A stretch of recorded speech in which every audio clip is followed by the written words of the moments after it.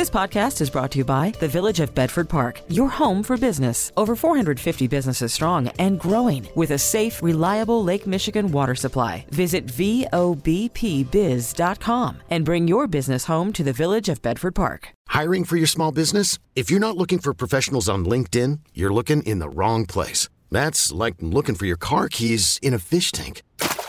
LinkedIn helps you hire professionals you can't find anywhere else, even those who aren't actively searching for a new job but might be open to the perfect role. In a given month, over 70% of LinkedIn users don't even visit other leading job sites. So start looking in the right place. With LinkedIn, you can hire professionals like a professional. Post your free job on linkedin.com/recommend today. Now, the WBBM Noon Business Hour. It's 12:03, November 8th, 2022. Good afternoon, and thanks for joining us for the Tuesday edition of the Noon Business Hour presented by the Village of Bedford Park. I'm Rachel Pearson, filling in for Rob Hart. There's some fresh data today from America's small businesses and on consumer confidence. We'll cover that in our next segment. Right now, key races and referendums are on the ballot as voters across the country head to the polls in the midterm elections. Let's check in on the local scene live now with Andy Shaw, a former political reporter for ABC7 and a WBBM election analyst. Andy, what kind of voter turnout are we already seeing so far this election day? Well, you know, the early voting, Rachel, was near a record high. The mail-ins and the early voting. For once, the early voting itself exceeded the mail-ins. I think there's a lot of interest and a lot of excitement. And, of course, the national scene will be the control of Congress and these Democratic versus Republican governors and the down-ballot decisions about people who affect the elections, the Secretary of States. But locally, we have this key referendum on increasing union power. We have a really interesting duo of Supreme Court races, which will determine which party controls the Supreme Court. And then, as we've said a couple times recently, will the blue wave enable J.B. Pritzker and all of his Democratic allies and friends to use his money and his influence to hold on to all those Democratic seats? We'll find out tonight. With that shift in power sort of hanging in the balance, are there any local races that we anticipate may be more contested than others, or really we're going to want to keep a close eye on? Well, right. The three congressional races involving Sean Casten, Bill Foster, and Lauren Underwood. Those are Democratic seats that Biden came in to defend over the weekend, and Kamala Harris, the vice president, came in to defend. And, of course, there was a visit from a Republican supporter.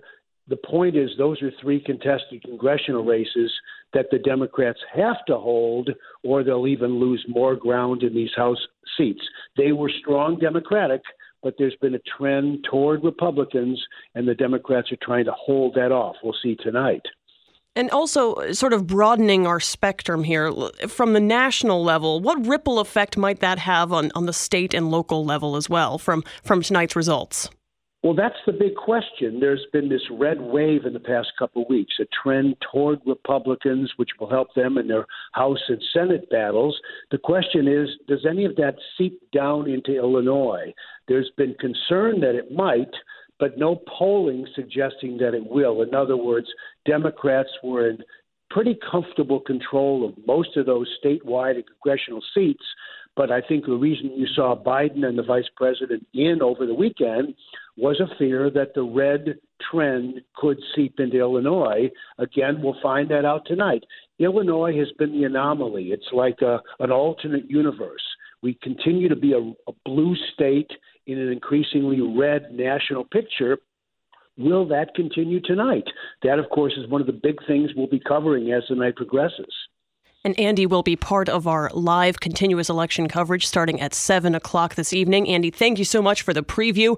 Coming up, how America's small businesses are feeling about the economy. Cash, credit, debit, and totally free. The WBBM Noon Business Hour continues. There's a reading from U.S. small businesses today, plus the latest measure of consumer confidence. Let's talk about that data and its potential economic fallout from the midterm election with Bob Brusca, chief economist at Fact and Opinion Economics based in New York. And Bob, let's first talk about consumer confidence in general. It's dipped to near its lowest in almost a decade. What does that tell us about the economy and sort of where we're moving and how we're moving forward? Yeah, well, consumers are concerned about a lot of different things. Obviously, they're concerned about inflation. This is something that affects everybody, regardless of your income level. And so this really gnaws away at people's confidence. And related to that, of course, you have the Federal Reserve raising interest rates strongly. And so it tends to also undermine people's concern about their job security. And of course, we've seen some high-tech, some very high-profile high-tech layoffs announced. And so that's in the mix as well. Do you think that the lack of or the dip in consumer confidence is going to weigh on people's minds as they head to the polls today in deciding who might be best to sort of take the reins and steer us in the right direction? Oh, yeah. Well, the polls are telling us the economic issues are very high on people's agendas. You know, people are concerned about inflation. They're concerned about crime. They're concerned about a lot of the things that have been Republican issues. Not just why Republicans are doing well. The issues that the Democrats decided to emphasize are things that are getting a lower priority of concern by voters, and that's where Republicans are ahead in the polls right now. So let's shift gears now from just overall consumer confidence to specifically small business owners. Where is their sentiment as of October sit? Yeah, well, okay, we have that survey today from the NFIB, the National Federation of Independent Businesses. We generally say this is small business, but some of the businesses aren't so small, but they're unincorporated businesses. So in October, that index fell to 91.3 from 92.1. To give you an idea what that means, since 1990, the index has been this weak or weaker less than 12% of the time. So this is a pretty weak reading on the economy. Well, and do small businesses expect any type of improvement over the next, say, 6 months or so? Or is this a trend that we can continue to expect will shift downward? No, actually, it's not very good. There's a section in this report that has assessments where you ask, is the economy expected to improve? Are you expecting higher real sales? Are you reporting higher real sales, et cetera, et cetera? There are 6 of these different questions, and of them, 5 of them got worse on the month. And they also average a standing that's weaker than this only about 10% of the time. Some of them are much, much weaker. For example, in reaction to the question, are you expecting the economy to improve? You get worse responses only 1.3% of the time historically. So this is not good at all. A rare occurrence. Thanks for putting that into perspective. I suppose, are any advice for a small business owner as we sort of wade through these rough waters? Well, I think always small business owners know this. They know to be careful. This is not a time that you want to stick your neck out, that you want to take a lot of chances. You want to make sure that you have flexibility. You've got cash on hand. You want to do what's safe, and you want to try to survive. There are certain times you try to prosper. There's sometimes you try to take risks. There's sometimes you try to expand your business. This is not the time for that. This is the time to be one of the survivors so that you can engage in those more lofty strategies later on after you have survived and others haven't. Thanks so much. Bob Brusca, chief economist at Fact and Opinion Economics in New York. Up next, an electric car covered in solar panels. Cashing in with conversation. The WBBM Noon Business Hour continues. A German company has developed a car that utilizes solar cells that are integrated into the vehicle's body. Let's learn more from Paul Hochman, president of Humongous Media and former tech editor for The Today Show based in Cambridge, Massachusetts. And Paul, this isn't just some type of add-on. This technology is actually part of the vehicle? That's exactly right. Most people correctly imagine solar panels when they think of a solar-powered anything, really, including a car. And when they think of solar panels, they think of a glass-covered, layered silicon that is unique in its properties, that basically 60% of the energy it gets from the sun gets turned into electricity. That's all great when you're powering, say, a house by putting, hundreds of square feet of panels on a house. But the average square footage on a car is between 10 and 25 square feet of surface area total. So the obvious challenge is, well, what are you going to do? We're going to get giant solar panels to charge this thing? Answer, no. Sono, the German company, they call their car the Scion. They have figured out a new polymer-based solar technology that allows up to about 70 miles of driving a week purely powered by the material on the outside of the vehicle itself. Result is it also has a battery, so you can go further than 70 miles. But the point is you could actually make small commutes happen over your week just by exposing the car to the sun. So it's an electric vehicle, but as I'm driving it, I'm gaining more miles?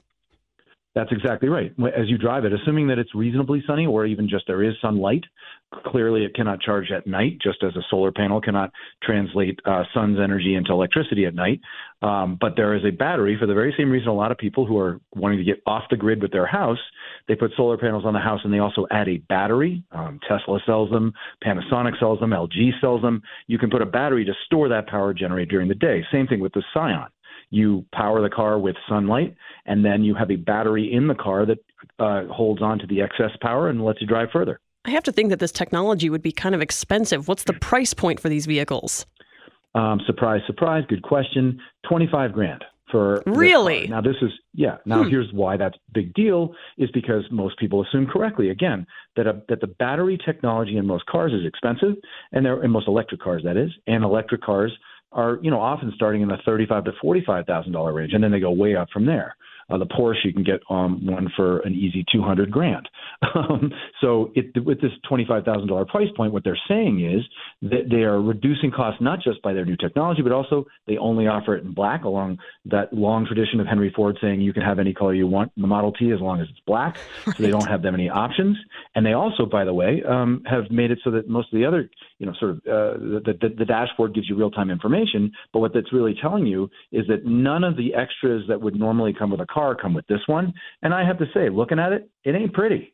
But if you want a car that purely works on the sun's energy, it's a very efficient, very powerful way to do it. Thanks so much, Paul Hochman, president of Humongous Media. Still ahead in Travel Tuesday, strategies to limit problems while flying this holiday season. The WBBM Noon Business Hour continues. Good afternoon. I'm Rachel Pearson in for Rob Hart, and these are the top stories on News Radio WBBM. It's Election Day with voters in position to decide important races and referendums both locally and nationally.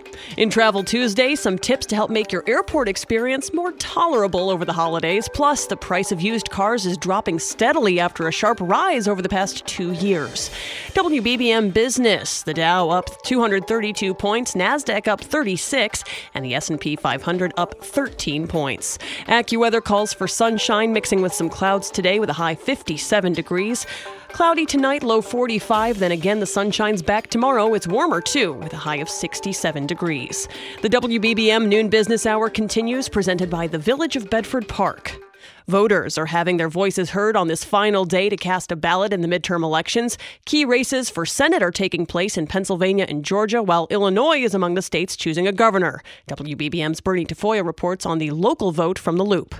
Chicago Election Board Chair Maricel Hernandez says 270,000 Chicagoans voted early in person or by mail, including 23,000 in person yesterday. We're hoping that surge continues today. People come out and vote. There's so many issues that affect every person, and no matter what your opinion is on those issues, we need people to come out and vote. There are half as many polling places in the city as there used to be, 946. Voters can cast ballots at their assigned polling place or go to any of the 51 early voting sites that are scattered throughout the city, including here at the Loop Super Site, where Stacy Howlett was happy to cast her ballot this morning, along with her 16-month-old daughter, Fiona. It's Election Day. It's a good day to come out and vote and exercise your rights and help protect our little ones and our city and our state. Polls are open until 7 o'clock tonight. If you're in line at 7, you will get a chance to vote. Reporting from Clark and Lake, Bernie Tafoya, 105.9 WBBM. We'll have live, continuous election coverage, along with full analysis from our panel of experts, starting when the polls close at 7 this evening. You'll also find key election info online at WBBMNewsRadio.com. We now know where the winning Powerball ticket has been sold. Powerball officials say that ticket, worth $2.4 billion, was sold in California. The winning numbers drawn this morning after a technical glitch last night were white balls 10, 33, 41, 47, and 56. The red Powerball was 10. Hiring for your small business? If you're not looking for professionals on LinkedIn, you're looking in the wrong place. That's like looking for your car keys in a fish tank. LinkedIn helps you hire professionals you can't find anywhere else, even those who aren't actively searching for a new job but might be open to the perfect role. In a given month, over 70% of LinkedIn users don't even visit other leading job sites. So start looking in the right place. With LinkedIn, you can hire professionals like a professional. Post your free job on linkedin.com/recommend today. Station that pays a big dividend. The WBBM Noon Business Hour continues. Markets are higher. We're joined by Matt Shapiro, president of MWS Capital here in Chicago. And Matt, investors keeping a very close eye on the polls today. Historically, how have elections, specifically the midterms, affected Wall Street as it looks forward? Hi, Rachel. Well, historically, the midterms deliver a very strong market over the next year. And, of course, that's sort of the last, statistic. Investors, of course, are hanging on after, a difficult and turbulent year is, will we have a good surge after the midterms and, followed by a Santa Claus rally? I mean, that's about the best that we can hope for, given all the turbulence from the Federal Reserve's actions to help control inflation. Now, markets, you sort of mentioned, they tend to gain into year end, at least after midterm elections. Is that what you're anticipating this year as well? I think so, because right now, the Wall Street is prognosticating some Republican control of one or both chambers, and the market seems to think that gridlock will be helpful, and alternately to maybe create some kind of consensus between the two parties to help control inflation outside of the Federal Reserve, but by government policy, which would help the Federal Reserve quite a bit.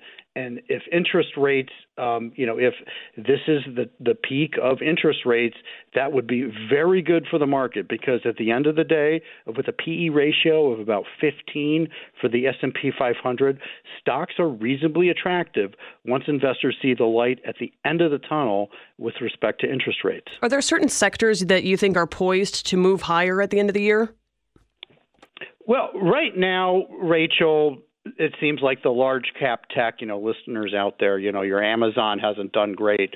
Google hasn't done great. So it'll be crucial to the market to see how these big technology companies do towards the end of the year. Right now, the flavor seems to be a little bit more the steadier stuff that didn't get hit as much, for instance, healthcare and industrial companies. But, however, in a general market recovery where the Federal Reserve is perceived to be more restrained from the outcome of the election, I think all stocks should do pretty well. We know that the markets are forward-facing and really have already sort of determined what's going to be made of results tonight. However, what happens, let's say there's a race maybe that's too close to call. Do we have a recount? Does that create more uncertainty in the market? I think it will, especially if the Senate control, drags on for a couple weeks, which is certainly very likely, especially if there's a runoff in Georgia. That election would not be, I think, until the first week of December. So that would create additional uncertainty. And we've even seen today, the market was hot out of the gate and has pulled back a little bit in the last few minutes, just reflecting, I think, a note of caution coming into tomorrow. Well, one, we have a very important price report that will affect the Federal Reserve's next interest rate increase. So, a little bit of a caution is going to seep in until we see what happens tomorrow and tonight. Do you think then we get to breathe a little bit of a sigh of relief, having some clarity as to what policies might look like moving forward? Well, I think all investors, Rachel, would like to breathe a sigh of relief, but unfortunately, it's just going to take time to work through this turbulent period in the market. So we do expect, while the midterm should deliver much better markets, it's going to take a while for investors to finally exhale after a difficult year. We'll keep holding our breath then. Thanks so much, Matt Shapiro, president of MWS Capital here in Chicago. Up next in Travel Tuesday, avoiding those delays and nasty cancellations this holiday season. An economy of words. The WBBM Noon Business Hour continues. It's Travel Tuesday, and it's been a rough year for air passengers, whether that's delays or cancellations. But hey, let's look ahead to the holidays and how you might be able to avoid some of those hassles and headaches. We're joined now by Joe Schwieterman, professor of public services and director of the Chaddick Institute at DePaul University. Joe, I think I'm one of many who has a horror story when it comes to traveling over the holidays. I got stranded in Utah overnight, and I'm telling you, it's not going to happen again. So what are some things I can do to avoid that again? Yeah, that's certainly, the stakes are just higher now. When things go bad at airports, they can really go bad. Hotel rooms gets gobbled up, and you can be stuck. And so I think the advice that seems to be really critical is you don't try to book tight connections. If your connection's under 45, 50 minutes, think twice about that because of the late flights. We also know that a little bit earlier in the day is better because you have a better chance of being reaccommodated. And there's actually fewer cancellations earlier in the day, too, because of the ripple effect that often happens. And we're seeing more and more incentive to get those nonstop flights because you just have you take away a critical variable there. Unfortunately, in Chicago, that's not too hard to do. Well, as you mentioned, so this is the perfect case, and this is exactly what happened to me, is I booked the flight. It was an evening flight, and I had a layover in Utah on my way to L.A., and I missed my connection. There were no more flights for the evening, and I got put up in a hotel and couldn't go until the next morning, and so I completely agree. Give yourself ample time, or, like you said, those direct flights also sort of take out that variable of lost baggage. Exactly right. It's really murky on what airlines will provide you, and the U.S. DOT is forcing airlines to make clear what they'll do if you misconnect. And if it's due to the weather, they're not legally entitled to do a lot, but we're starting to see them at least come up to the plate with a predictable policy, and that's a step in the right direction. You also know if you download the airline's app, that can just help. If something happens, you're right there. A lot of times, like on Southwest, you can rebook yourself and avoid waiting in those killer lines, which is hard to predict if it's 10 minutes or 3 hours with some of the lines when airports occur. And clearly, a strategy is harder to do, but if you avoid massive airports, the stress can be a little bit less. So we know O'Hare actually led the list in terms of airports that had delays and cancellations thus far this year. Things have gotten a lot better. But O'Hare can be a pretty crazy place when the weather gets bad. Well, that's just it. Sometimes we know that delays and cancellations are out of our hands, but these little small things maybe can make a really big difference. That's exactly right. And I think it's a state of mind, too, that if you plan on a possible delay, bring something to read, some food, plans to make phone calls, and just use that time as productively as you can, because it's just a fact of life now. I mean, in July, we had close to 20% of the flights around the country were late on some periods. This holiday, I don't think we're going to have as much problem with cancellations. I mean, cross your fingers. But the airlines haven't been able to roll out enough seats, so these flights are really packed. So that means when you do have cancellations, prepare for spending some time in the airport as you wait for Plan B. Thanks so much, Joe Schwieterman, Professor of Public Services and Director of the Chaddock Institute at DePaul University here in Chicago. You can join us at this time tomorrow for Personal Finance Wednesday. Plus, still ahead, used car prices seem to be coming back down to earth. Conversation that's on the money. You're listening to the WBBM Noon Business Hour. Used car prices skyrocketed during the pandemic, but are now coming back down. Let's talk about that trend with John McElroy, automotive industry analyst and host of Autoline.tv based in Detroit. John, at one point, it seemed like it was more fiscally responsible to buy a new car than a used one just because they were so comparable in price, but that trend now seems to be shifting. You're right, Rachel. We're finally starting to see used car prices come down. According to Manheim, they dropped 2% last month, and they're down 10% compared to a year ago. Now, it depends what segment that you're looking at. So, for example, luxury cars have fallen the most in price. Then come SUVs and then mid-size cars. The ones that have not dropped as much, surprisingly, are pickups and compact cars have gone down the least. Nonetheless, there's overall a 10% drop. You know, what's driving that is used car sales are starting to go down. And we know all the reasons why. Interest rates are going sky high. That's pushing a lot of people out of the market. But one interesting thing is happening, too. On the new car side, there's more availability. There's more inventory. And we saw a nice increase in new car sales last month. And that's part of the reason why used car sales are going down. Some people are actually going back to the new car market. Now that there's actually chips to put in those vehicles, right? We know that was exactly right. Yeah, they're ironing out some of those supply chain issues. Mm-hmm. Now, here's the interesting thing. Could this, as we see car prices start to drop, you think this will translate into perhaps the housing market, or really just does it suggest that the Fed's policy, its fight on inflation, is working in driving down these prices? Yeah, it is. I mean, but, it's a brutal way of doing it. We're making it too expensive for people to buy things. And, that's definitely going to reduce inflation, and we're seeing some of that happening right now with used cars.